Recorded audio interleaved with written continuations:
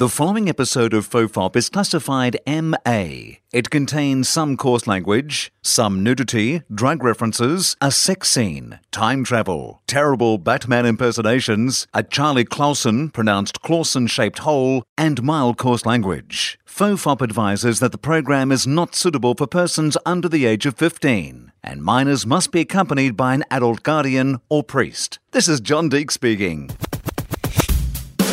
Everyone relax. This is FOFOP.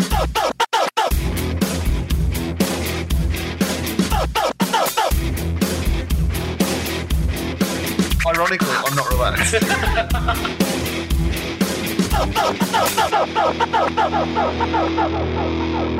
Hello and welcome to FOFOP. I'm Will Anderson, and my guest Charlie Clausen is Justin Hamilton. How are you, Justin? I'm good. I'm the. We've gone over this before, but I'm definitely the shorter, more myopic version of Charlie Clausen. Yeah. But we kind of overlap in a few places as well with things that we like. I like to think that people have their favourite Batmen. Right. Yes. Then they're going to have their favourite Charlies as well. Yep. And each of them have their own sort of. I like to think with the regular Charlies, because in some ways, you know, if we put out all the podcasts that the two of us have done together in the FOFOP world, it could be its own podcast. Oh, right. You know? Yeah. And so some people could just listen to that. Or Dave Anthony and I have done like 50 FOFOPs. So we've actually Is it 50 now? Yeah. Wow. Charlie and I have only done 100 TOFOPs. Right.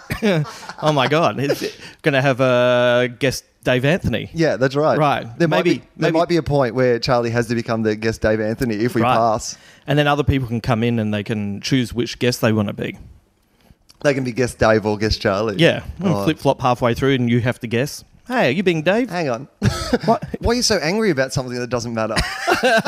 Dave Anthony. Oh, hang on. You just remembered some trivia from an 80s movie perfectly. Charlie's back. But he's back. Gets angry about his dad and then drops a Soul Man reference and everyone goes, oh, God, that was a quick flip.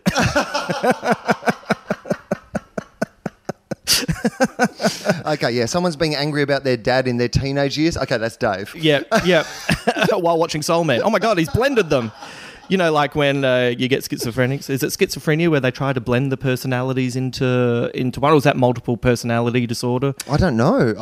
I think that's how it works. I don't think it would be schizophrenia because I think that sometimes the voices in your head when you're schizophrenic, you don't probably want to incorporate them into your... I mean, I imagine that it's like they're making the movie, the Marvel movie that has like the Joker and Jared Leto's going to be the Joker. DC movie, Suicide Squad. Sorry, that's what I meant. The DC movie. Yeah. And Charlie Clausen then. Right. Well done. And now a 15-minute rant about DC and Marvel and how they're ruining entertainment. Oh, Dave's back. Dave, right, yeah. Another one of those quick flips. Hang on, DC are rigging the NBA? Oh, Dave's back. So what is the name of Suicide Squad, right? Yes. And so... it's the Suicide Squad. That's what I think the schizophrenic like voices in your head would be. You're trying to get like a whole bunch of people to work together that, you know, eventually are going to turn on each other. Right. Wow. Yeah. Well, we don't want that in the podcast. But imagine, I do. Also, I'm sure you don't want to refer to your schizophrenia. And if there are schizophrenics out there, maybe you can hit us up and let us know. But explain the difference properly. Yeah, it would be really good. Yeah, I'd like to know that. And if you have multiple personalities, do all of them listen to the podcast? Yes. Do they all do separate downloads? Who's their favourite guest Charlie? Do they all have a different guest Charlie? That would be great. That would be fantastic. If somebody had like 5 different personalities, like United States of Tara style, right? Right. And they had 5 different personalities and they all listened to the podcast, but then they would argue around the table about who their favourite guest Charlie was? Yeah, I'd be into that. I'd be into that a lot. If you were to have... You know, but you have to download it separately. I want all 5 downloads. I don't want you guys to be sharing one podcast. And 5 different ratings. Right, exactly. Yeah. You got to commit. I reckon there might be... there might be... Like, what different personalities would you like to have if you were like the United States of Will? Oh, okay. If you had to break yourself down... would there be like a yobbo sportsman Will? Oh, there's definitely. I mean, yeah. I'm not. I think about this with my friend Mark Howard, who is. So some people know if you're in Australia, you might know Howie. He's a sports reporter, and he was my one of my 2 closest friends at high school. Shep, Howie, and myself were inseparable at high school. And Howie and I used to sit together. I've told this story before, but in year 11 chemistry with Wally Vermaelen. He was a Canadian. Great. Mr. Vermaelen, and he would always reference Degrassi Junior High. Right. And he would always talk about peanut butter and jelly sandwiches. Right. And he would... he had a couple of catchphrases. And you know when you're at high school, when you first start doing comedy, it's really just doing your teacher's catchphrases. Oh, yeah. You know, so like he would have... He'd be always like, if someone was late, the minute they sat down, he'd be like, you, why are you late? Every time. Right. And so if somebody was late, we would wait for it. And then we'd just like all go up in a, you, why are you late? Right. Like in harmonies. Yeah. Did he know that? Oh, by the end. Right. By the end when we got cocky, when it was nearly over. Yeah. Secondly, one of my favourite things was he once read the roll at the end of the year and Bianca Dunlop wasn't there. Right. And he was like, where's Bianca? Where's Bianca? And we were like, yeah, she moved to Broome like a year ago. Oh, right. Hadn't noticed. Hadn't noticed. Last but not least. I hope Bianca's not listening to this and thinking that was her favourite teacher, that he had a huge effect on her and, it was like her Robin Williams and Dead Poets Society, and now she's in Broome listening to this podcast and just going, oh, my life has just fallen apart. She's in Broome listening to this podcast, watching Degrassi Junior High. Eating a peanut butter jelly sandwich. She's never been late to anything since. Yeah. But all her friends are like, yeah, Bianca, she's so punctual. Where does she get that? Yeah. And now she's going to unravel. Oh, my God. She turned up 7 minutes late. Something's happening. The other one was that, so this is my favourite story about him, is that Howie and I used to sit together and he one day, he would refer to me all the time, but he'd be like, you, Mr. Howard's friend. Oh, really? That's who I was. Right. I was the unnamed sidekick. So would that be the name of the sports-loving version of you? Mr. Howard's friend. Mr. Howard's friend. Yeah, so it'd be Howie and Mr. Howard's friend, and we'd do a radio show together where we just talked about sports. Yeah. I mean, I would love that. Yeah. There is a part of me that if I'd ended up being a journalist and if I got into sports reporting, so that's why I bring up Howie. Yeah. Howie has done a bunch of things in his life, but for the last sort of decade, he's become a sports reporter and he's worked his way up and now he's commentating on the BBL, the Big Bash Cricket League at the moment. In fact, today, isn't it hilarious how your life turns out sometimes? Today, I got a message passed on from Adam Gilchrist. Now, if people don't follow Australian cricket, Adam Gilchrist is one of the greatest cricketers that there has ever been, and also one of the greatest blokes of all time. Right. Like, we loved Gilly. We loved watching him bat. We loved watching him play. I was late to Dave Hughes' Bucks party because I watched him belt 100 off, 57 balls against England, where they had all the fielders in a circle around the oval. That's where they were. So he just went, I'll just go over them. You guys aren't 10 feet tall. Yeah, check How this out. about I hit it to that guy in the stands? Yeah. How about you go and sit next to that guy with that pie right there? Yeah, guess what? I'll hit it over him. Yeah. That's how good Gilchrist was. I'll hit it into his pie. That's how good Gilchrist was. Yeah. And so he'll be fine with it. So I've got a message passed on from Gilly today from someone saying, hey, do you have any embarrassing photos of Howie from when you were a kid? Oh, and right. I'm like, oh my God, one of my hero cricketers has messaged me to find embarrassing teenage photos of a friend. Like, it's cool. It's a fun day. And it's the ultimate revenge for Mr. Howard's friend. Right. So I have always looked at his career. Like, he gets to call the AFL. He works on the AFL coverage. Yep. He interviews the players. Yep. He it's a sport he loves. And now he's commentating on cricket, the other sport he loves. Like, and he's really good at it. And he's really good at it. Really good. Like, there's a real passion. And I look at his life and I think, fuck. That'd be okay. Yeah. I'm a bit really jealous of it. Yeah. Because it's like he's really doing... Outside comedy, which I do genuinely have a passion for. Yeah. But if I'm completely honest, I spend more of my time enjoying sport than I do like watching comedy or enjoying comedy. So, right. So there's a part of me that's just like, how fucking good a life would that be? Yeah. Yeah. I mean, Hughesy, a great mate of ours, Dave Hughes, a fabulous Australian comedian, has just joined... Like, he's kind of made that choice. Right. He's just gone, I'm going to unleash Yobbo Dave, because he's just joined the most fucking Yobbo sports show in Australia, right. the Channel 9 footy show. Unbelievable. Like, it's unbelievable. Yeah, where are they going to put him? Not the bar. He doesn't drink. Where Trevor Marmalade used to sit. Like, they're going to have to... What are they going to create for him? A latte lounge. The latte lounge. We're going over to the latte lounge. Yeah. So Hughesy, the Red Bull Rec Room. Yeah, the Red Bull Room. The Red Bull Room. They'll get a sponsorship. Yeah. Hughesy's over in the Red Bull Room and it's just Hughesy singing Red Bulls and getting angry about footy. Yeah. But there's a part of me that admires that. There's a part of me that would never do it. Like, right. Who I am. Like, I mean, I love a lot of the guys on that show in that blokey way that I enjoy those sort of things. Yeah. But I find that a very misogynist, in particular, show. Right. And I find it a very old school entertainment show. Yeah. I could never do it. It's not for me and it's not for my audience and it would be a terrible fit for what it is that I do. Yeah. But if there was another me that didn't give a shit about all that stuff, Yeah, Mr. Howard's friend. Mr. Howard's friend, He'd do it. He'd be on the fucking foot. He'd be in the Red Bull room. He'd be hosting. No, he'd be in the bar. Yeah. Wouldn't be the Red Bull room. Right. But there is a part of me that thinks I could have been Eddie Maguire. You know what I mean? Like if Yeah. I could have been a journalist who kind of surrounded myself with like footy players and stuff and put together the shows and was half funny. You know what I mean? Yeah. Like, I could have been that. Funny.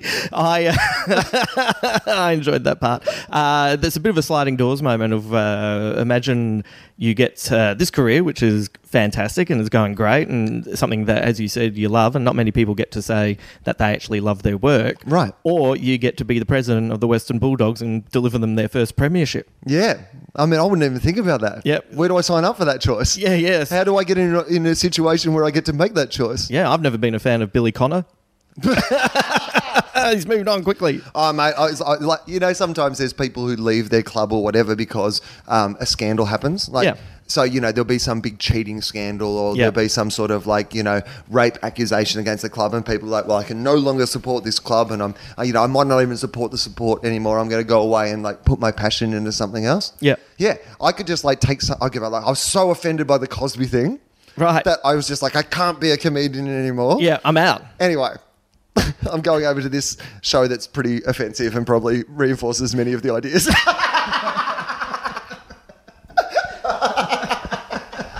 That'd be a flip nobody expected. Oh dear.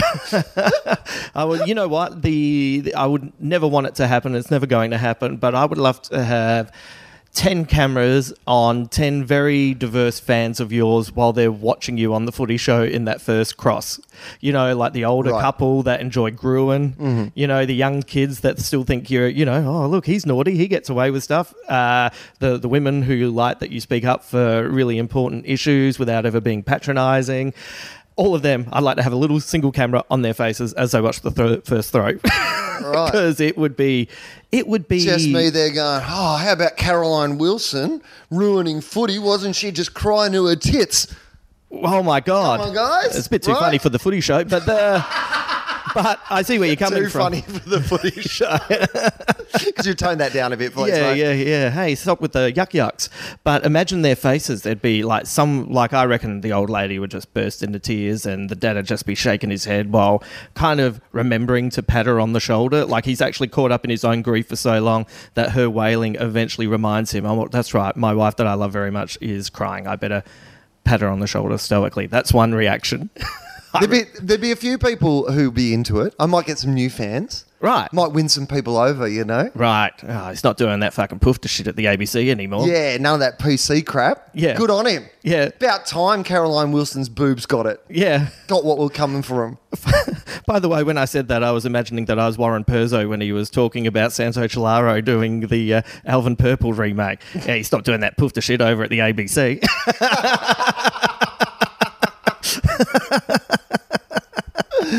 One of the greatest. That sketch I still quote. The Warren Perzo. If people don't know it, just Google Warren Perzo and it'll come up. I did see that Tony Martin tweeted a Warren Perzo photo for something the other day. So still even the funny. photo is funny. The photo's hilarious, right? And you know what's great about it is when I saw it for the first time on The Late Show, my friends and I just... this was before DVD or that, so we'd recorded it and we'd just go back over and over and just be able to... I don't know where they're getting sensitive from. Hey, Steve-O, can you get that fat chick to get me some more homo water? Just fucking cracking lines like that. And the first time I met Tony, I mentioned that was a great sketch and that my friend still quoted it. And he said it died on the night. And isn't that funny to know that something that you could love so much somewhere else, everyone was just going, what? What? And they were all in the studio. Oh, no, I mean, that's a very good thing for people to remember in general. So, yeah, definitely Sporty Me. Yep. There would definitely be that one. I think also there would definitely be, I was thinking about this the other day, there would be experimental drug me. Right. There is a part of me, on the small dalliances into the world of psychedelics and the kind of knowledge that I feel like I've got from those experiences and the kind of glimpse into the subconscious and the glimpse into what other realities might possibly exist, or whether I would like to, like your sort of Terence McKenna's or, Timothy Leary's or whatever, there's definitely a part of me that would be like, I would love to kind of go and do that for a bunch of years and like travel to Peru and take ayahuasca and go on like a journey of self-discovery and kind of like, when they were doing the DMT experiments in with Terence McKenna, I think like people did like 60 or 70 sort of like doses and like we continually go back into that world and try to experience what was there and explore what your brain is kind of capable in that sort of sense. Yeah. Now, I can't do that because I have a job and I'm worried that at one stage I'll be like, oh, no, I live here now. Yeah. And I have responsibilities. Yeah. People rely on me. The dog needs to be fed. Yeah. I can't be in some alternate dimension hanging out with elf creatures when the dog needs to be fed. What happens if you're in that world, you imagine that you're on the footy show as my Howard's friend? Like it's the best of both worlds, isn't it? Like you're hallucinating the place that you would like to be. Right. So that would be Swami Will. Yeah. And you'd probably have a beard. And really just go for that whole sort of like dedicate myself to exploring the mind and exploring the possibilities of the You'd be mind. good at yoga. Yeah, I'd definitely do some yoga. Yeah. Because you got to, I mean, if you're going to sit in a tent in Peru for ages, you've got to be flexible. Oh, without a You know what I doubt. mean? Yeah, we've all made that mistake before. So there would definitely be that aspect of my personality. Yeah. There would be. It was funny. I was doing the project. That's why I'm in Melbourne this week. I'm doing the project, and because that's not a show that is my show or my world. There are people who watch that show who have certain sort of inbuilt prejudices or whatever, rightly or wrongly, about me. Some of them probably rightly, in regard to that my opinions are not their opinions. So you get this kind of like, I get a lot like. Just like last night, their Twitter feed gets a little, oh, well, this will just be another like show of somebody telling me how I should think. Yeah. Now, have they seen your live shows? Because that would be a fair thing to throw out. No, well, because here's the thing. Like hopefully what I try to say in my like shows and the idea that I'm exploring is the idea that there is no one right thing exactly. for anyone. Yeah. It would be ridiculous of me to say to people that I want to tell you how to think, because my whole premise is don't let anybody tell you how to think. Right. Find what's right for you. This is my problem with organised religion and stuff. This idea that there, or whatever. Organised anything, that there is a solution. No one knows what the world's about. Yeah. Our job is to explore it and find things from different things that might guide you in what you need to do. So that's the complete opposite of what I'm trying to do, even though some people like interpret it like that. Yeah.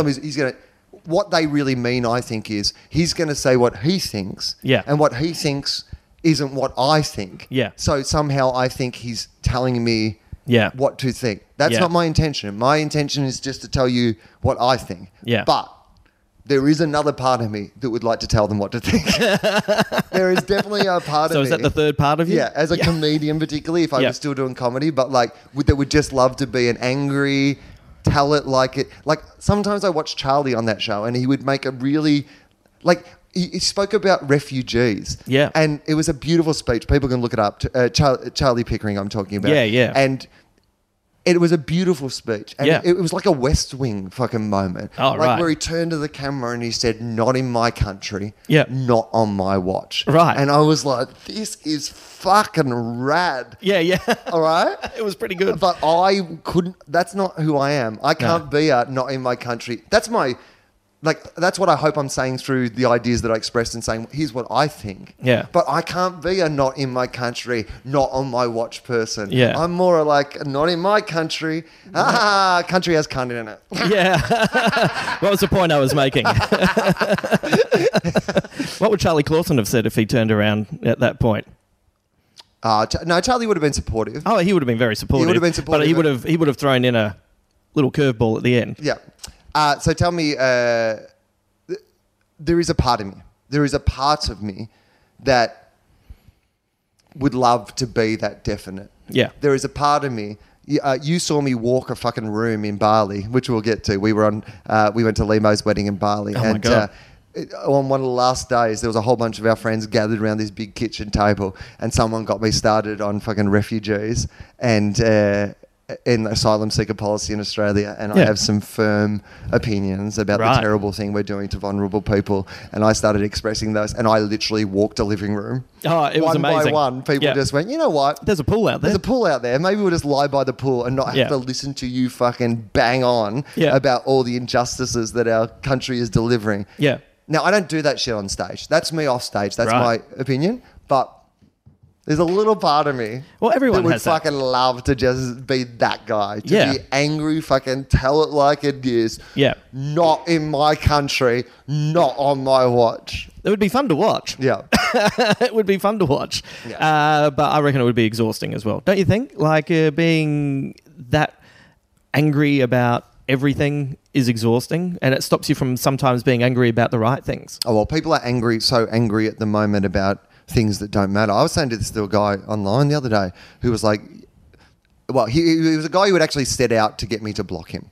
Like Right. on his page, he was like, I'm going to try to get Will Anderson to block me. So I was like, well, if that's what you want, that's not what you're getting. Right. Seems foolish to put it out there so brazenly, Right. knowing, and like obviously having no idea who you are. Like if you wanted to be blocked by you wouldn't do that because you would know that Just you would. say, if you want to be blocked by me, it's fucking simple. Say something dismissive about the Dark Knight trilogy. Done. Done. Sometimes I just seek out strangers on the internet who've said bad things. Sometimes I just Google Dark Knight shit and then go through the tweets and block people in random countries, mate. It's not a fucking achievement to get blocked by me. Imagine if I you block all the time. Imagine if you're in the Netherlands and you've had an Australian friend come over who's a boarder, Oh, yeah. and he's taken a whole of your DVDs and Right, they start CDs. listening to the podcast. They start listening to the podcast, love it so much, and then he thinks, oh, you know what I should do? I should follow him on Twitter. Yep. He goes, I can't find him. Why is he not on Twitter? Oh, no.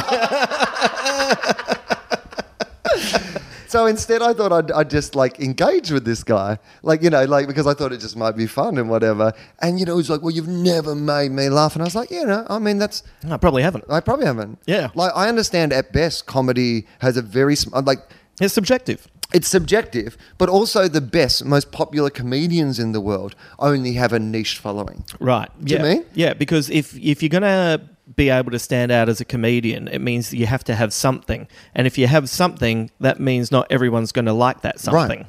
And every time you open your mouth, you have another opportunity to say something that's going to get some more people not to like you. Right. So if you've been around for long enough, Yep. So the biggest guys, like who's the biggest comedian in the world? Who would be At the like, moment, that's a tough question. Well, I guess Russell Peters. Yeah, okay. Yeah. That's as good a guess as anything. Yeah. Let's say Russell Peters is the biggest comedian in the world at the Yeah. moment. Now, if you went down the street here in Australia and asked, like, if you asked 100 people, I reckon 10 people would know who Russell Peters is. Right. And not all of them would like him. Right. And if they did like him, they'd all like him to various degrees. There might be people who are like, yeah, we see him every time he comes to the country. Yeah. Some people are like, yeah, I saw him on like that Just for Last special. I thought he was pretty funny. Yeah. Some people are like, I fucking hate Russell Peters. Yeah. You know, I think he's really offensive about the way that, like, I don't think it's funny. I think it's racism. Yeah. And all those things would be right and fine to the people. And they're just the small percentage who know them. Yeah. I'm not in this for everybody to like me. Yeah. This was the thing I love about the podcast more than anything is that you're here for the right reasons. There's Yeah. nothing else, really, apart from stand-up that we do. There are people who have just come out specifically to see you. Yeah. You do a TV show, they're there for a million different reasons. You do the project, they're there because they like news, or they like Carrie, or they're waiting for the BBL to come on, or fucking Right. whatever. They love Yep. Mark Howard, and now they have to fucking look at Mr. Howard's friend, which Right. is not what they wanted. No. So I get that. So this idea that you would insult me by implying that you didn't like me Right. is A, not an insult because that's not my intention for everybody to like Right. me. But secondly, do you like every food? Right. Does Like- he go into the supermarket and look at grapes and go, fuck you, grapes. Fuck you, grapes. Fuck you. I've never enjoyed you, grapes. I hate it when you're in a fruit salad. It ruins all the other fruits. Yeah. Oh, yeah. I fucking love watermelon. Yeah. Now all these fucking grapes are in here? Yeah. I'll never. You know what? You're putting me off watermelon. Grapes.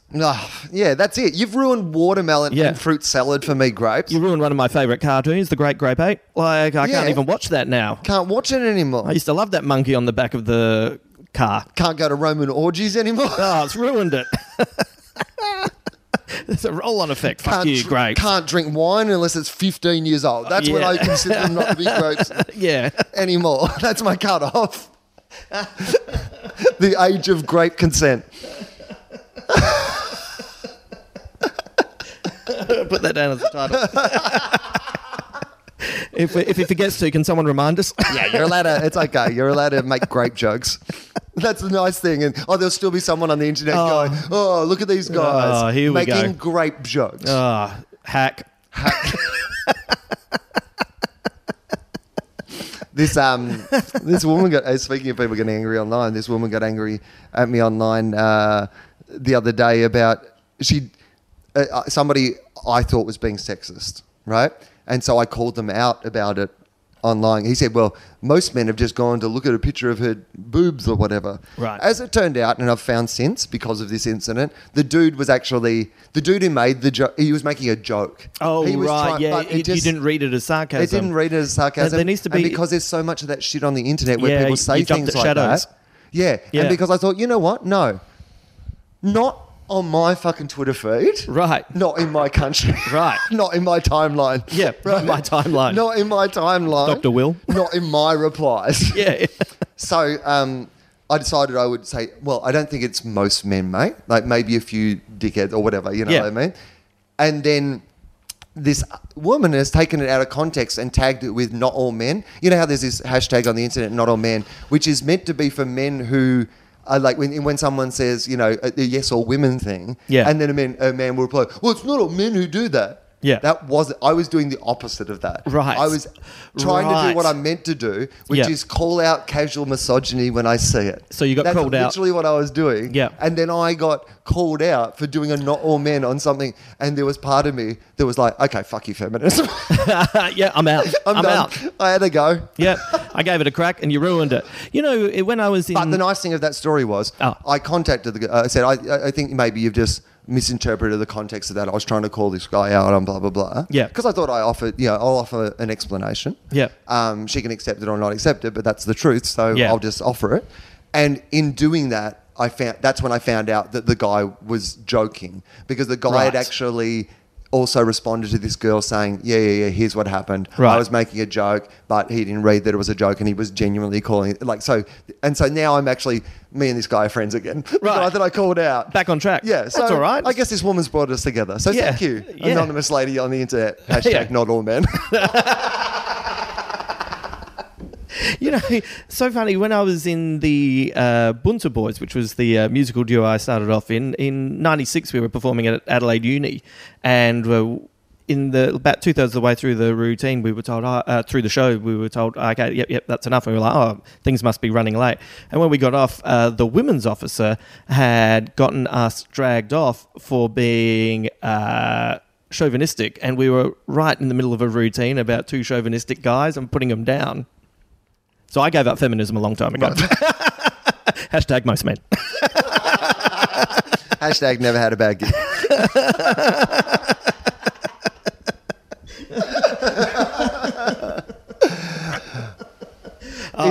Dear. But the interesting thing is, I also was like, in the grand scheme of, you know, I didn't want to get angry at this woman because in the grand scheme of the injustices done, like that's such a small slight and I can handle it, and because I wasn't making that point anyway, right? Yeah.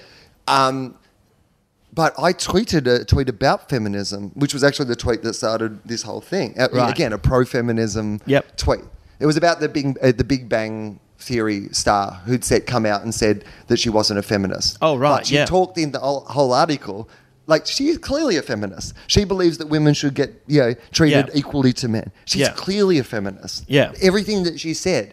But she was like, but I'm not a feminist. And so I tweeted a tweet about, like, I've read the article and I just think she doesn't understand what feminism is. Right, yeah. Like, it's true, though, because you know, you see a headline like that, that's one that you're going to read. Right. And, of course, the headline did its job, because as you did read it, you think, this isn't quite right. Right. But and so I was just making a point about, the use of the word feminism. And I wasn't even having a go at her. I was kind of like saying, why are people who...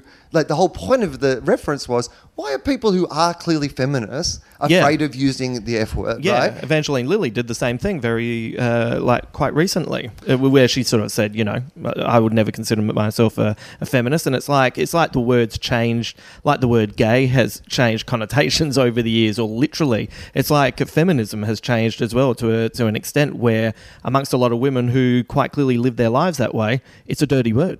Yeah, and there's got to be at least a part of me that thinks that whenever you are attacking a status quo, people, the status quo fights back. The body fights the infection, sort of like in a way. So when you hear these messages about, angry feminists and what feminists want to do and all this sort of thing, you've got to always take it with a grain of salt that it's probably it's the Corey Bernardi, well, if we let gay people get married, they're going to marry their dog. Right. Do you know what I mean? Yes. Yeah, well, we let one gay person get married, people will be fucking their toasters by Tuesday. Right. We will have a nation of toaster fuckers. Do you want that? Is that what you want? You want to live in a nation where you can't put a fucking bread in a toaster anymore because somebody's got their dirty dick in your fucking toaster. Is that what you want? Because that's what you get if gay people get married. Right. You can't go into a Baker's Delight without someone having their cock in a bun. Yeah. That's what you want if you let gay people get married. Yeah.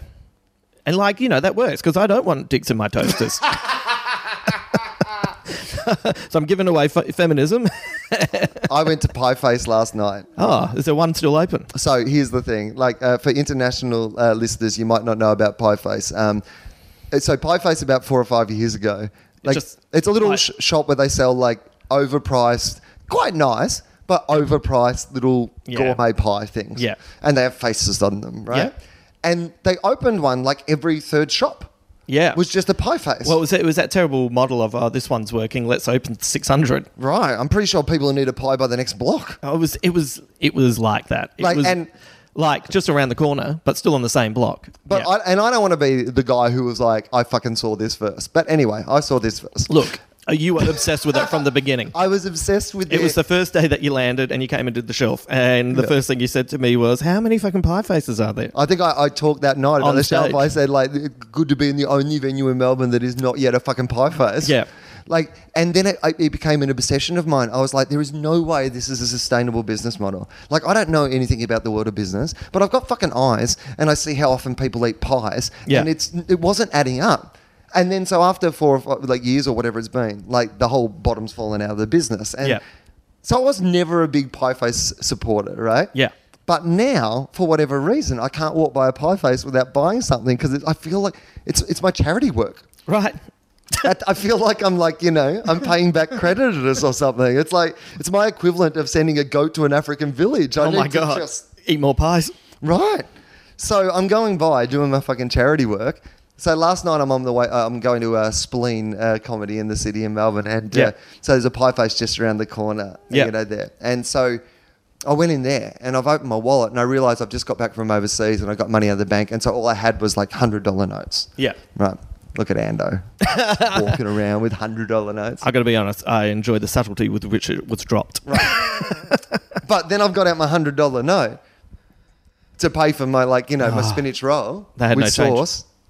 And she's just looked at me like, the fuck are you doing? Why are you bringing money in? Do you not read a newspaper? Yeah. If you let me keep that 100, you can stick your dick in the pies. Right. Do you know what I mean? Seems like a fair deal. No, actually, I wouldn't. They're quite hot. Oh, no, they have some apple pies and other... You can go the cool part of the box. Oh, no, I'd be a delicious dessert pie. Yeah. I put it in that lemon meringue pie they have or whatever it is. Right, just to cool down. Right. I think if I'd given her the whole 100, I would have actually owned that pie face. Right, and who needs that burden? Yeah, exactly. Hang on, now I've got this terrible business that costs me money. Why doesn't Will turn up to gigs anymore? Oh, he's working double overtime at his pie face. Why do all the pies have really sad faces on them now? Why are all the pies crying tears of tomato sauce? What is... He insisted when he took over that they were going to represent how he felt. Well, that's the other personality. That's my... Oh, yeah, donuts. Donuts would own a pie the guy face. owning his pie face franchise. Because... I think that we should... I would buy... Here's my plan. I buy all the pie faces. Yeah. I lobby extensively behind the scenes for the legalization of marijuana in Australia in the same way as is in the US. Oh, right. You do a reverse Peyton Manning. Yeah, exactly. Moves to Denver, knows pot's becoming legal. Opens 34 Dominoes. Exactly. So I do it the other way around, the sneaky way. Yeah. I get into the Pie Face franchise where it's fucking cheap right now. Yeah. Get in on the bottom. Yeah. People are like, this is a terrible decision. Why he's doing this? But at the same time, I've employed a lobbying group to because medicinal marijuana, particularly for serious illnesses, looks like it's going to get trials in some of the states in Australia. Yeah. So, with a bit of a push, explain the economic benefits, look at the Colorado case model and show how many fewer, deaths from prescription medicines have gone down 25% in the time there's been legal weed there, and a whole bunch of other positive factors, for the community. I lobby the government, and then I open a chain of pie shops / marijuana dispensaries. Right. I combine and it's called High Face. The journey was worth it. Don't tell me. I knew it was going somewhere, and I thought, just don't interrupt.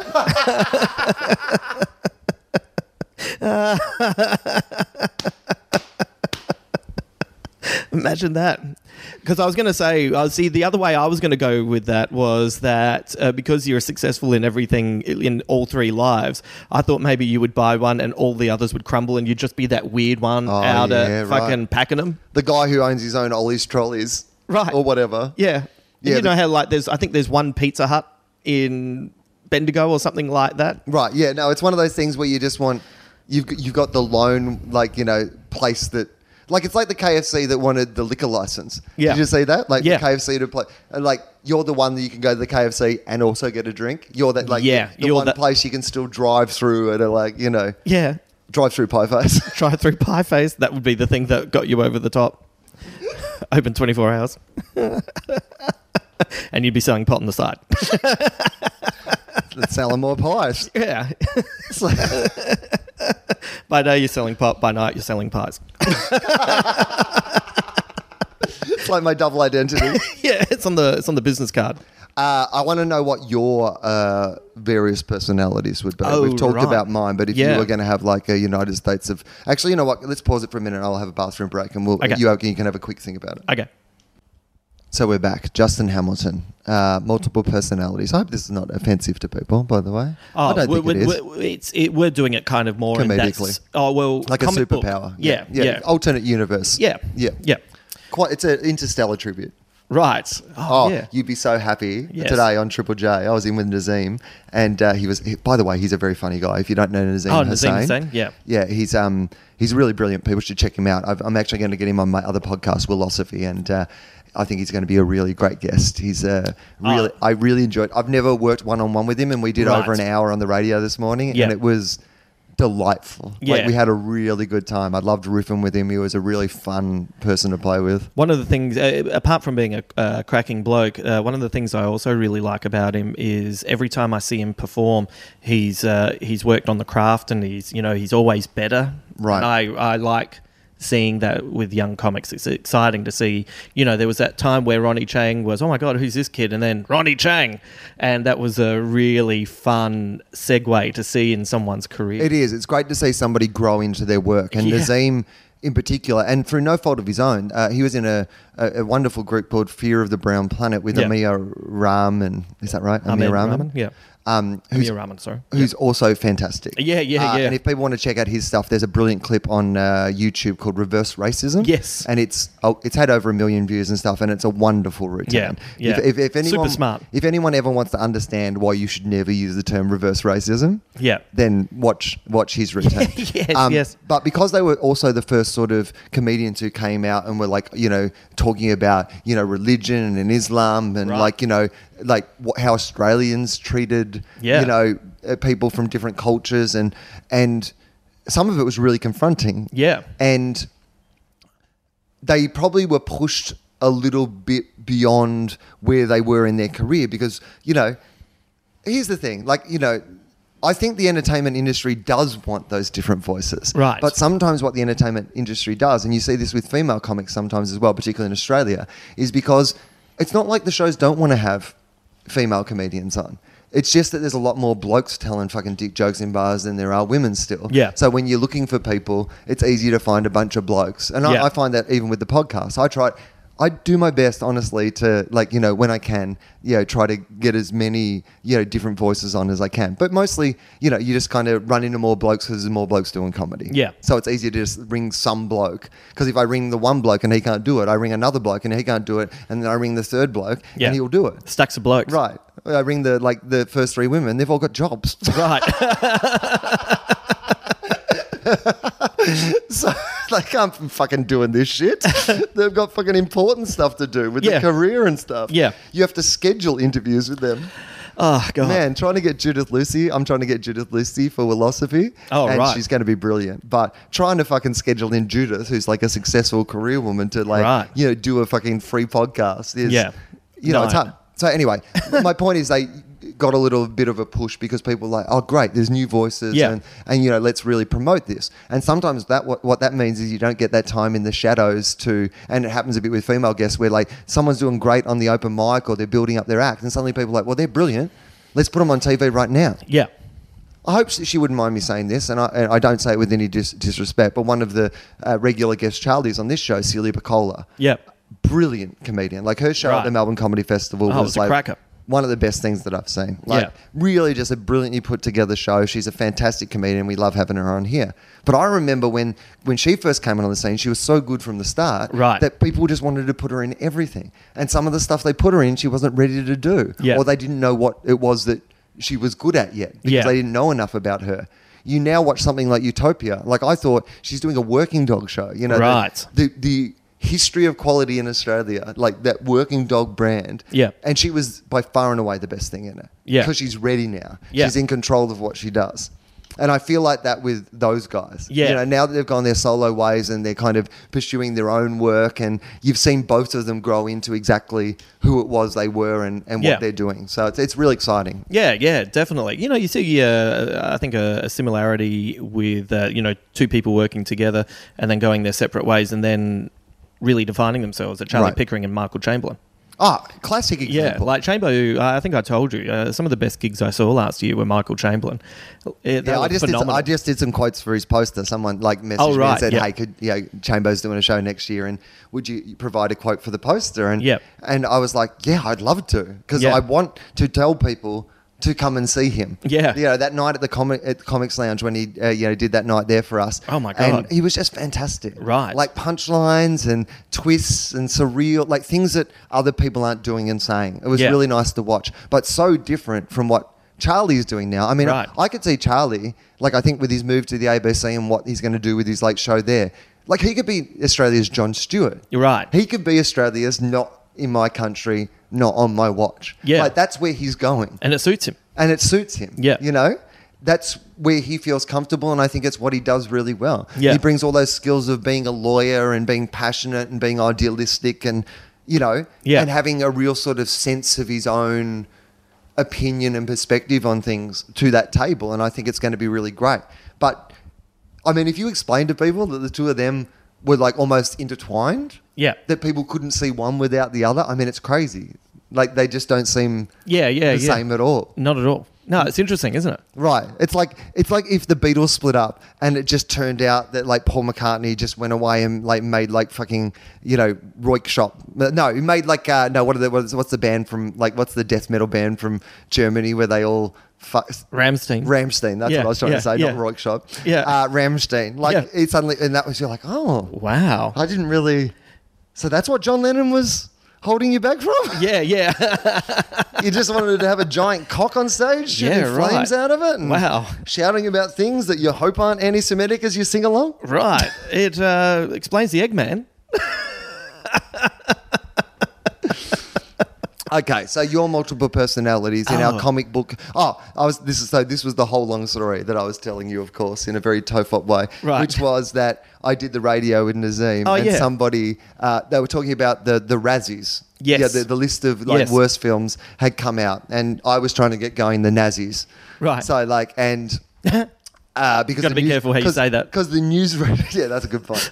The newsreader is called Naz, and Naz was like doing the show. So I was like, well, it's got to be the Nazis. You two get together with Naz, the rapper, and you decide what the worst movies of the year was. Yeah. So the newsreader Naz, who is blind, by the way, which is again such an amazing story. Right. One of the great things about Triple J, the radio station that I used to work for, is that I was in there this morning doing this show, like with this guy playing this amazing, like, you know, music, Australian hip hop and world music and like just brilliant songs, you know, like you'd hear like, you know, the One Day Crew, like an Australian hip hop act who are brilliant. Their album is like amazing. It goes straight into like, you know, the TV on the radio. So again, one of my favorite albums of this year. And then you've got a guy who's like you know, who's from Sri Lanka, who's like, you know, talking to a newsreader who's blind and reads the news. It's fucking, sometimes I'm like... And that's getting out to people in Broken Hill. Right. Like, it's awesome. People in Broken Hill are going, what am I hearing? We haven't even fixed this fucking hill. Right. It's been broken the whole time. Yeah. No one, people in Broken Hill were one day like, hey, should we fix this hill? Nah, let's just call the place Broken Hill. It's a tourist attraction now. Yeah. But you know what it would also be now? There'd be a little bit of, you know, well, what happens if we fix it? And it's like the Jennifer Grey of hills. Oh, yeah, right. You know, like you change it and then like no one goes. Well, why would you go? We thought it was better. I'm not going to go and see Hill. That's a good point. Hey, didn't this used to be Broken Hill? Yeah, we fixed the hill. Oh. Now just Hill. Yeah. What a terrible mistake. There's hills everywhere. Yeah, I could bullshit. I could have seen hills. I saw hills on the way here. Yeah. I left the whole the hill. time I was like, I wish one of these was broken. Yeah, I left the hill to see a broken hill. I'm furious. I live in the hills. I live in the hills. My name's Adam Hills. Like, for fuck's sake. I live in the Adam Hills. Yeah.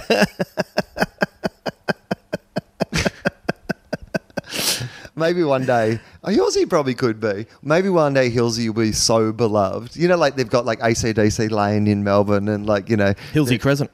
They could have Adam Hills. Yeah. Like, but it would be in the hills. Yeah, right. Like, you know, like the Adelaide Hills could become the Adam Hills. Right. Oh, he should do that. Yeah. He should just do that. he could go back and own Adelaide. And as mayor, I declare they are now known as the Adam Hills. He should run on that. Yeah. I still think he'd get elected. He would. Yep. He's well, so charming. He stands for something. What about the economy? What about the hills? Fair enough. That could be his slogan. I only have one foot, but I stand for something. Yes. Adam Hills. For the Adam Hills. Everyone's coming up to you. You ran a really good campaign. You're like, for fuck's sake, I've been in LA.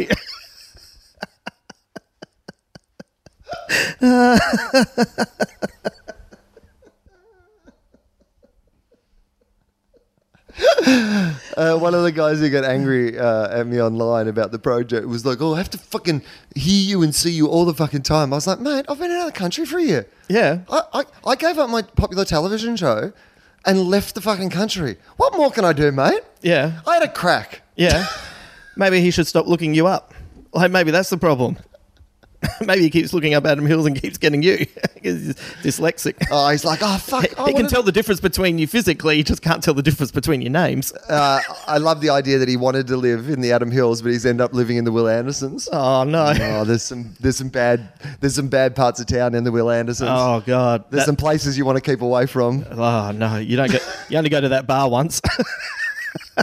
And not late at night. Not late at night.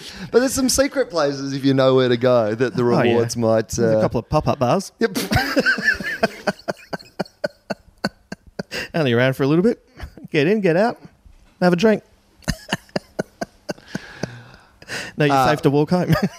So somebody said that Interstellar was one of the worst movies of the year. Oh, right. And I called that person stupid. Someone in the newsroom. Naz had asked the people in the newsroom and in the newsroom. And so I said, that person shouldn't be able to read news because that person doesn't understand stuff. Right. I said, go and see that movie and get someone to explain it to you and then get back to me, newsreader. No, that's not the blind newsreader. No, it wasn't. I would have cut her a break. Right, yeah. I mean, it's a visually spectacular movie. Right. You would lose something in being blind. Yeah, for a moment I was freaking out. I thought, oh my God. Why do I keep hearing all these, like, it's like a book thudding to the ground? Yeah. But I don't really understand what that's about. Oh, why does it... It says stay. It wasn't the... A good Interstellar joke for those who are fans. It wasn't the blind newsreader, no. Yeah. All right, so in this multi-dimensional quantum universe, and you get your alternative Justins, who are they? Yeah, I would be a fucking cracking point guard in the NBA, and I Okay. would have played in 5 finals over a 13-year career, and I reckon won 3. Right. I reckon that's I'm giving something back with Okay, this. good. Don't All get right. me wrong. I still make the finals 2 more times, but I'm always considered someone. I would like to be the player that is solid during the season. Yep. But everyone Finals time. Yep. he heats up. So tell me this. Have you ever made an all-star game? Did you ever get to that level where you were Yeah. like an all-star game? I reckon I played in 8. One year I couldn't play because I had an injury, so I made 8, but I played in 7. That's fair. I'm not- always fan voted, or you were a coach's pick on any time on the? fan voted. Like I have a style that people enjoy watching. Like I never forget it's a show And they root for you because you're like the short white guy. with glasses. Yeah, No, I'll have everyman. Kareem. I'll have Kareem Kareem Abdul-Jabbar Abdul-One's the ones glasses. with the wraparound. Yeah. Or maybe Kurt Rambis. Do you know Kurt Rambis? No. He used to have glasses like this in the 80s with long blonde hair, and he'd come off the bench and he was the white guy who'd just like leap 15 rows and to get the ball and throw it back. He's always getting up covered in soft drink because in popcorn because he's smacked it everywhere. He'll have a bit of a tussle with Kevin McHale, who was like 6'11" with really long arms, but Kurt Rambis didn't give a fuck. So, Okay. yeah. And he wore glasses. And he wore glasses. And that was the best thing about it, because back then it was like, what is going on, right? Now he's the ultimate hipster.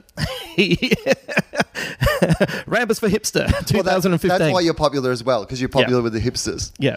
Yeah. Yeah, without a doubt. Yeah, like because you've got an ironic appeal as well as an actual appeal. right. The hipsters have started coming in. You're like Blake Griffin. Yeah. You're the one that's like cool to like because you're Yeah. like funny outside basketball and stuff Yeah. as well. Yeah. Yeah. Okay, I give like good it. interview. Yeah. Yeah. Yeah. Not a big scorer, but can hit a shot when it's needed. Right. That Chris kind Paul. of thing. Yeah. Yeah. Facilitator Yeah. rather than Lots of assists. trying to make other people look good. Yeah, and a deceptively high amount of 2 things. 1, rebounds, like about 6. Right, which is for your size. Like for my size, Yeah. people, how does he get 6 Yeah, rebounds? you're like the Spud Webb of rebounds. Right, but the other thing is that I block 1.1 shots a game, like always on bigger guys like Dwayne Wade. I'm always coming up from behind and going, booyah, and just smacking it into the rows, and people just go, oh, that little fella, he is ironically awesome. I got to be honest with you. And people wear glasses to the game. Yeah, yeah, yeah, if they they're hold up fans the of yours, glasses, they hold yeah. up- yeah, but they got giant versions of your glasses. Yeah, like Kenny Everett doing Elton John. Oh, that's such a good life, isn't it? Get a few endorsements. Yeah. I'd speak out. I'd speak my mind. Yeah, on issues. Yeah. You would have been progressive. Yeah. In the time of like AIDS, you would have been the first guy to like shake hands with Magic Johnson. Without and, a like, doubt. and guard him close. Yeah. You would have like played. I would have him fouled him on the first play as a statement. Just the show. Yeah. Like when Philip Hughes died, the cricketer who I've spoken a little bit on this podcast about, Australian cricketer Philip Hughes, who died while playing his sport, Yeah. was hit in the head by a bouncer by Sean Abbott. Yeah. And in the first game of cricket, when all the cricket came back, cricket took a pause. Yep. But when it came back, Abbott was playing. Yep. And he bowled a bouncer very early on. Yeah. And in the test match, the bouncer was bowled in like the first or second over. Yeah. And everybody's like, you have to do it. Like, Yeah. it's part of the game. Yeah. We've had it part of the game for 110 years, and it's never, like, was a one-off incident. Yeah. But it was a real, like, It's a real statement. your statement. Yeah. Right. Yeah. So that's what you would have been. You would have just hard checked Magic. On I would like have, I would have hard checked him. I would have brought him to the ground, and there would be. How would you have done that to make sure it didn't look homophobic? He would have been going up for a shot, and I would have grabbed a bit of the ball because I'm good at blocking. Right. But I would have followed through, and I would have kind of just through momentum brought him to the ground. But then I would have held him. I would have helped him up. Oh, that's pretty good. But here's what I imagine happens. Yeah. Because I'm thinking now of the statue of this moment. Okay. When people look at it as one of those sportsman-like moments when, like, in the 4-minute mile where, like, was it John Landy who went Right. back for... Yeah. Right. Yeah. So this is one of those moments. Yes. This is the Black Power guys with Australian Peter Norman standing on the dais. Yeah. And like Peter Norman, I think that's his name. Peter Norman. People will have seen this famous image. It's the Black Power salute Yeah. in the gloves, and Peter Norman had I think won the silver medal, so he was on the dais as well. Yeah, and he actually gave one of the gloves. Yeah. One of the guys forgot the gloves, so that's right. why they're on. And they'd asked him. Yeah. They said, we're going to do this thing. Yeah. We don't want to spoil your moment or make your Yeah. moment. Like, you're going to be part of this forever. And he was like, no, I support it. And he wore a pin Yep. to say that he was like supporting, Yep. so that's an iconic moment, right? Right. Now, this moment is mostly about magic, but it's also about you and your Yeah. legacy and people liking you. And this is how, right. In the statue, I'm more of an outline. So, no, this is how I imagine it happening. This is like the first play. Magic goes up for one. And because you're known for your uncompromising, blocking of shots, right? Yeah. For a little fella. For a little fella. Yeah. You go up at that time. So he's going up towards the rim, right? Yeah. And you go up at the same time and your hands like touch the ball at the same time. So you're basically almost hanging in air. Yeah. Just the two of you with like a hand on each side of the basketball, right? Yeah. And then you just, and it's a jump ball, right? Yeah. Because like you've both got the Oh, fucking yeah, ball, right. So Yeah. they call a jump ball and then Magic just hugs you. Yeah. And then that's like, but like that moment of like the two of you in the air towards the rim with like both hands on the basketball, that's like that's the statue moment. Yeah. That's the photo that they sell for outrageous amounts of We signed money. some of them. Yep. Yeah. We make a bit of coin out of Mostly this. for charity, but sometimes. Oh, a little sometimes bit. for some coin on the A little side. bit of blowback. Yeah, But well, you know what? It was a great moment. You were there. You made that moment happen. yeah, for anyone who's an NBA purist, I want to point out in this fantasy, Magic is towards the end of his career and I'm at my peak. So there's no way I could have done that to him in his peak. Oh, no, this is right towards the end. Yeah, But yeah. also for the timeline. Yeah, that's what I mean. Yeah. I mean, as in for like, for you to be like, it needs to, you were like the young gunner. This is the moment that made you. Yeah. The devastating point of that story, though, is I realise I don't play for the Lakers if I do this block. So who do you think I play You for? might play for the Lakers at some stage. Maybe I'll... It's the NBA. Yeah, I'll transfer. You got drafted. Last few years, I'll help... You know what I do? I come over in the last few years and I help mentor... Phil Jackson asked me to come and help mentor young Shaq and Kobe, and I'm like the 9th and 10th player who gets on now and again and does some pretty good things when he gets on, but I'm there to impart my wisdom. Oh, and then they just keep winning like pennants because they're great together and they'll dominate the competition, and you're part of that. And also Kobe won't rape anyone. Right. Because you'll get in his ear and say, hey, no means no. Yeah. Kobe, even for you, my friend. Yeah, can you not do that? It's going to make it really hard for me to enjoy your retirement. It really is. So that would be, we've got Magic Johnson. Right. I'd be Tragic Justin. Because I'm tragic for everyone I play against. Yeah, that's good. Yeah. Yeah. It's a tragedy when I get the ball and you're in the opposition and you're up by 2 and I'm at the 3-point line with 1.3 seconds to go. And I like the idea that when you become popular, they rewrite like, what's a great song that has magic in it? Like, It's tragic. We know. Yeah. I can't believe he is so. That's good. Yeah. And so that's what they play at the games when you come out. Like, Yeah. and the whole crowd sings it. They hold Yeah. up their giant glasses Yeah. and they Yeah. sing. Yeah. Yeah, that's brilliant. Yeah, I'd love to be that guy. Okay, so that's one. Right. That was a pretty good one. That was that was better than any of mine. Particularly that guy who owns the One Pie Face franchise. No, he got the no. That was the alternate to the alternate. The other guy owns the High whole Face. franchise. High Face. High Face. Yeah, he's That fine. guy's doing well. Yeah, he's kicking goals. Yeah. And he's got the new High Face app where you can track your what you're pie. getting delivered to you, like Yeah. Domino's have. Yeah. 'Cause that's brought them back. Did you see that? No. Domino's have had the greatest year they've had in like forever. Outside of Denver? Outside of Denver, even. Right. Because they've got this. No, in Australia, this is because Domino's were really like it wasn't going well for Domino's It's because just you can get a lot of struggle. great pizza in Australia. Yeah, so many people do. Like, it was always convenience. Yep. Yeah. And so, but Domino's have got this new pizza tracker thing app. So when you order it, you can see like where they're making, like what, and track it to your house, and you know where. And people apparently have just gone mad for it. Yeah. Like it's been like 30% or 40% increase in their profits or something ridiculous like that, just based on people going. So I'm definitely having an app. Yeah. Got to have an app.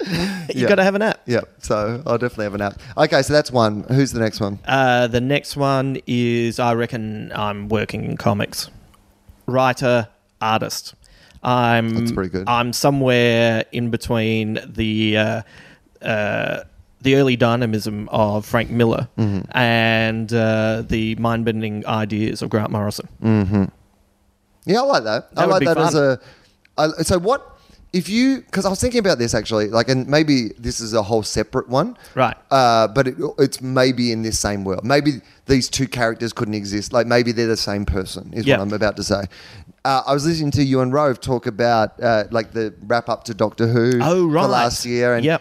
I was listening to the two of you talk about what they should have done and what you would have done and whatever. And I sent you both a message saying I would just love, like genuinely love, as a Doctor Who fan. Yeah. Like if you guys were the showrunners for the next series of Doctor Who. I think Yeah. it would be a great series of Doctor Who. So maybe this guy ends up like, this Justin ends up being out of your work doing comic books and whatever. You get an opportunity to, maybe that's not a separate person. No, I reckon you can. I reckon. Well, Neil Gaiman's written for, Right. so you kind of have. I have a weird, against the grain early 90s run of Daredevil where Right. he gets hit by more radioactive material and it's By more and How? It's science, and it increases one of his senses to a moment where he realizes he's a character in a comic book. That's combining my Frank Miller, Grant Morrison Yes. sides.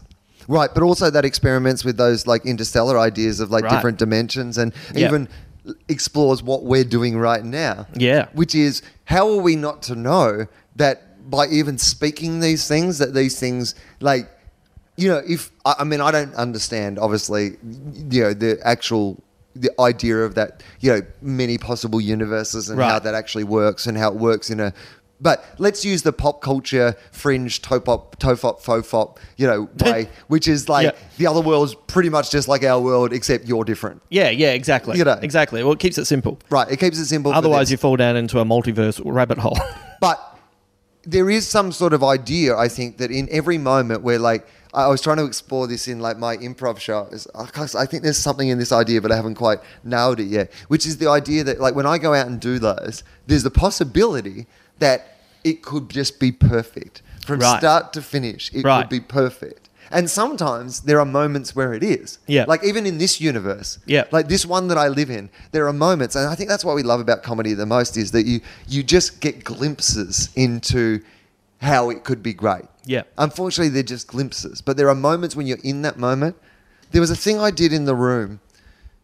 It's one of my favourite things I've done on stage at the improv shows. There was a girl who had driven 3.5 hours to get there and had to drive 3.5 hours home afterwards, right? And I'm talking to her, she's in the front row. But it turns out she'd been at the show the night before as well. Oh, God, right. So she'd also done that same trip the day before. Right. And it was one of those moments in the room, everybody... You can talk about anything on stage. Not everyone in the room will relate to what you're talking about. Yeah. It is impossible for you to come up with a topic that everybody will have a similar experience of. Right. But here's what happened in that moment. Everybody in the room had the exact same experience. We'd all had this moment where everybody had all the information we needed to enjoy this next moment and to be in it. And I did 5 or 10 minutes of just the conflict I had. Like even those next 3 minutes, I don't think I talked. It was just me like trying to physically manifest if I was happy or scared about that information. Right. And everybody in the room, because she was a lovely girl, nobody wanted to be scared by it. Like we were having a great fun, complimented thing. But then it kind of was like, oh, is this too much? You know? Everyone was there for it. So I didn't even have to speak for a couple of minutes because everyone knew I was struggling through the same things they were struggling through. And then when I talked it through in that moment and talked both sides out and decided that I was flattered and like whatever, but it was, it was wonderful. If I could have that connection with every routine I do, that's comedy to me. That's the pure fucking comedy. Yeah. It was perfect. Yeah. I'm not saying anything else I did for the week was perfect. No. But that moment... Did you record it? Yeah, we taped all the shows. Great. We videotaped them all. Oh, we're gonna you do a filmed them? Yeah. We filmed them because we're going to do a extra for the DVD. Oh, right. So just the kind of like, I guess, 40 minutes or an hour of like bits and pieces from those shows. But we do have the tapes of each of the shows. Yeah, So great. at some stage, I'd love to. I'm not sure how much of it I own or what I'm allowed to do. Right. But at some stage, I'd like to just release all of them. Yeah. You know, if people would like to see them, I think it would be fun for people to see them. You could be like Pearl Jam when they decided we're going to release every bootleg album. So that at least everyone's getting good quality. And I thought that would be like a fun bootleg. Yeah. You know, not, but just put it up and, people could see it. And even when you watch this moment, you won't be able to get it because you weren't there. Weren't in the room. Feel it, Yeah. But it was perfect. It was perfect. It was one of my favorite things I've ever done. Yeah. Because I was just like, I couldn't recreate it. No. It just... So doesn't it mean that there's a universe where it's possible that every bit of it was like that? Yeah. Fuck that guy. Yeah. What an arsehole. Oh, I bet he's pretty fucking happy with his life. Yeah. That's whose life I want. Oh, this is bullshit. Fucking want his life. You want Will from Earth 2. Right. Anyway. So my Yes. writer name would be Justin T. Hamilton. Oh, yeah. So we got Tragic Justin, we got Justin T. Hamilton. Okay, one more. I would be quite content to live in Adelaide, and I'd run the Adelaide Fringe and just hang out with my mates, probably coach basketball. But my main thing would be that I would be in charge of the Adelaide Fringe, and I'd be running it for enough time, and it's getting towards the end of my tenure, and I'll go on to something else, and that'd be Festy Camo. You might want a better name for that one. Well, it's been a long journey.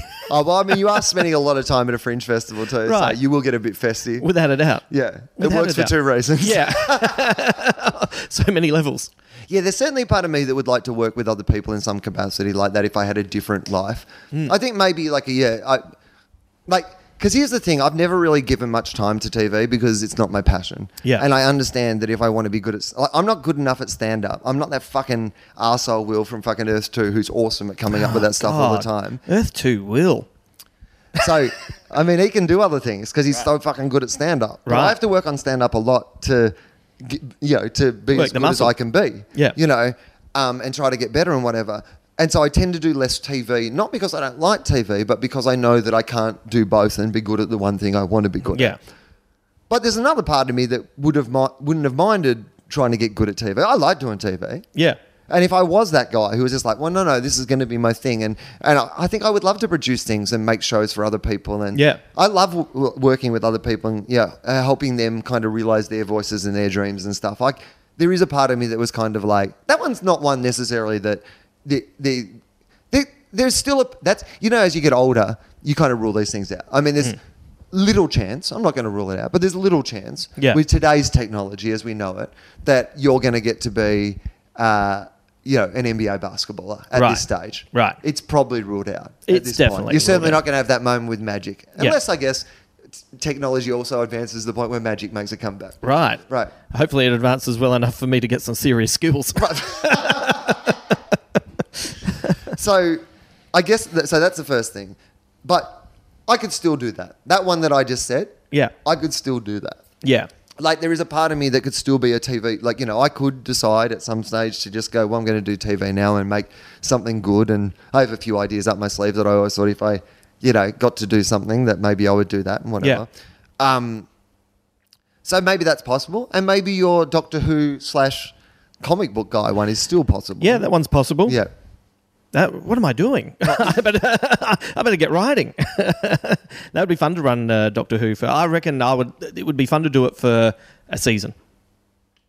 Just get That's in, all. hit hard, get out. It's almost like they need a... you're like the refresher, Yeah. The gap between the, The Warren Ellis of Doctor Who writers. You know how Warren Ellis will come into a comic like Moon Right. Knight, just does 6 issues, blows everyone away and sets a template that then is now being used quite successfully. Yeah, right. Yeah. Yeah, kind of like a J.J. Abrams does that a little bit. Probably, like he's a guy who'll come in and set something up or set a franchise up, maybe even direct the first episode, whatever, but then moves on to setting up another franchise. Yeah. Yeah, that's a good place to be, I reckon. Yeah. Because it means that, even if people don't like it, you're not around long enough to annoy them. Right. So if that's the negative, and then the positive, of course, is people just go, it would have been, I wish they did a few more episodes. And you'd always be a rumour. That's a nice place to be. Yeah. It's, look, this might blow people out, but I'm going to talk about The Dark Knight. Okay, and it's, you die the hero or live long enough to become the villain. Like a lot of these showrunners that we all loved at the start, it's only because they've just stayed just a little bit too long. I mean, that's absolutely right. And with shows as well. Like, I mean, it is such a hard thing to do. Like, how do you know, by the way? Like, I think people believe that it's an easy thing to know, but I don't think it is. Like, if you're in the middle of doing something, you don't necessarily know what it's like from the outside. I mean, part of the reason we had a year off Gruen was I felt like maybe that show was coming towards its end. Even though it's still really popular and people seem to really like it, which is lovely. I felt like our last season was our best season. Yep. But I kind of was like, well, what do we do next year? Yeah. Like, what do we do next year that's better than this? Yeah. Maybe it's just better to go, hey, we had like 6 good years. That's heaps. Yeah. That's better than anyone could expect. And we got out of it, Yeah. Like we weren't the Test cricket captain who spends the last 2 years making fucking 30 runs. Right. And everyone's like, it'd be good if he got runs at some stage because we loved him so much. Oh. Well, Kobe. Yeah. You don't want to be Kobe, Yeah. Like you don't want to be. You want to go out strong. Yeah. But at the same time, it's rare in life that you get to do something like Gruen that I love to do and that I think is an interesting show that's a bit different to what everyone else is doing. Yeah. I may never get to do something like that again. Yeah. So there's another part of, and like there is obviously a big audience that still really likes the show. So you're kind of like, well, maybe there is better in us. Right. Maybe there's more. I was saying to someone today, they were asking me about Gruen for next year, and for this year now, I suppose, and they were saying, where are you at with it? And I said, well, if we'd done last year, it definitely would have been our last season. Yeah, right. But because we've had a break, we might go back and this might be our last season. Yeah. But you know what? Who fucking knows? Maybe we'll do another 4 years. Yeah. Like if people like it and want to see it or whatever. Yeah. And then maybe we'll stay too long and people will be like, I fucking wish they finished when they... I don't know. It's hard to... But I know the amount of time I think about those decisions and you don't want to let down the audience. You don't want to... You want to leave on a high. Yeah. You want them to still be talking nicely about you, but also that Anyway, yeah, it's. I find it quite fascinating from the outside, and it's always something that I try to keep in mind with anything that I do, just because you just don't want to tip it over, and it doesn't take much. We should finish up because I've got to go and do the project. The project, yeah. But we didn't get to talk about Bali. Let's put a pin in that for next time. We'll talk about Bali. Yeah. Because we went to Bali for Limo's wedding, and there's plenty to talk about. Oh, so much. So much to talk about. And there's some things that we can't talk about. There is also some things we can't talk about. But, we'll talk about heaps of other things. Yeah, and we'll probably get to it. Yeah. All right, Justin, what do people need to know about you? They can listen to the aforementioned podcast, Can You Take This Photo, Please? Yep. I would definitely recommend, if you're a Doctor Who fan, check into that episode. But the first half of the episode is not about Doctor Who anyway. But, yeah. But and Rove's a great chat on that. Peter Hellier said to Rove, he said, because he just doesn't get the Doctor Who talk, and he said, I've got the latest podcast. Do I need to turn it off at any point? And Rove was like, yeah, about halfway. Yeah. The bit where you guys say, hey, Peter Hellier, turn it off now. It's fine. You've got a personal shout out. Yeah. So definitely listen to that. What else? Oh, well, I've got shows in Perth on the 20th and 21st of February. And they're selling really well. Yeah, they're selling really well. Yeah. Awesome. Well done, Perth. Good choices. Thank you very much. I think those gigs that I did support for you over there really helped pay off. So thanks, dudes. Then it's the Adelaide Fringe from the beginning of March, 2 weeks. What's your show called? Snacks. I'll eat every one of them. Nom nom nom nom nom nom nom nom nom. Even comes with its own theme song. Nice. And then and the shelf is on sale at the moment, and I'm sure Melbourne Comedy Fest will be on sale soon, but the shelf is definitely on sale. Okay, fantastic. January 19, you will be able to see Justin and I. Justin and me? Justin and I. Justin and I, the two of us. Yep. At the Sydney Opera House in the concert hall. Mm-hmm. So that's less than 2 weeks away now. So there are still some tickets available.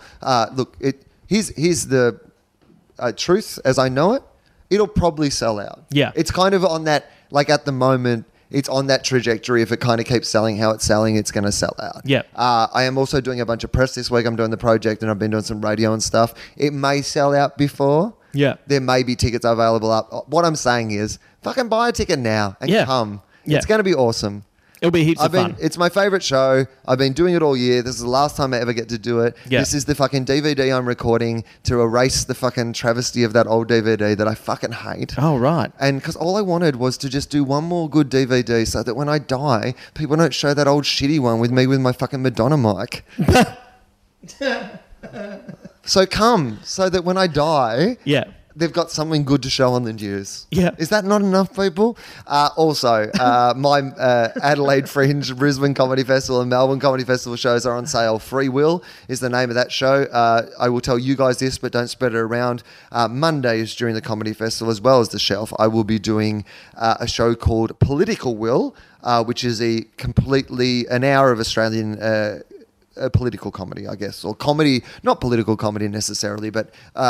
about my opinions and thoughts about, some things that are happening in Australia. I'm doing 3 shows only at the Comedy Theatre and I'm not advertising them. We're going to keep it pretty much on the down low, only for kind of hardcore, serious fans. It's my second show, so it'll be a bit looser than the other show. And, so I'm going to do that. But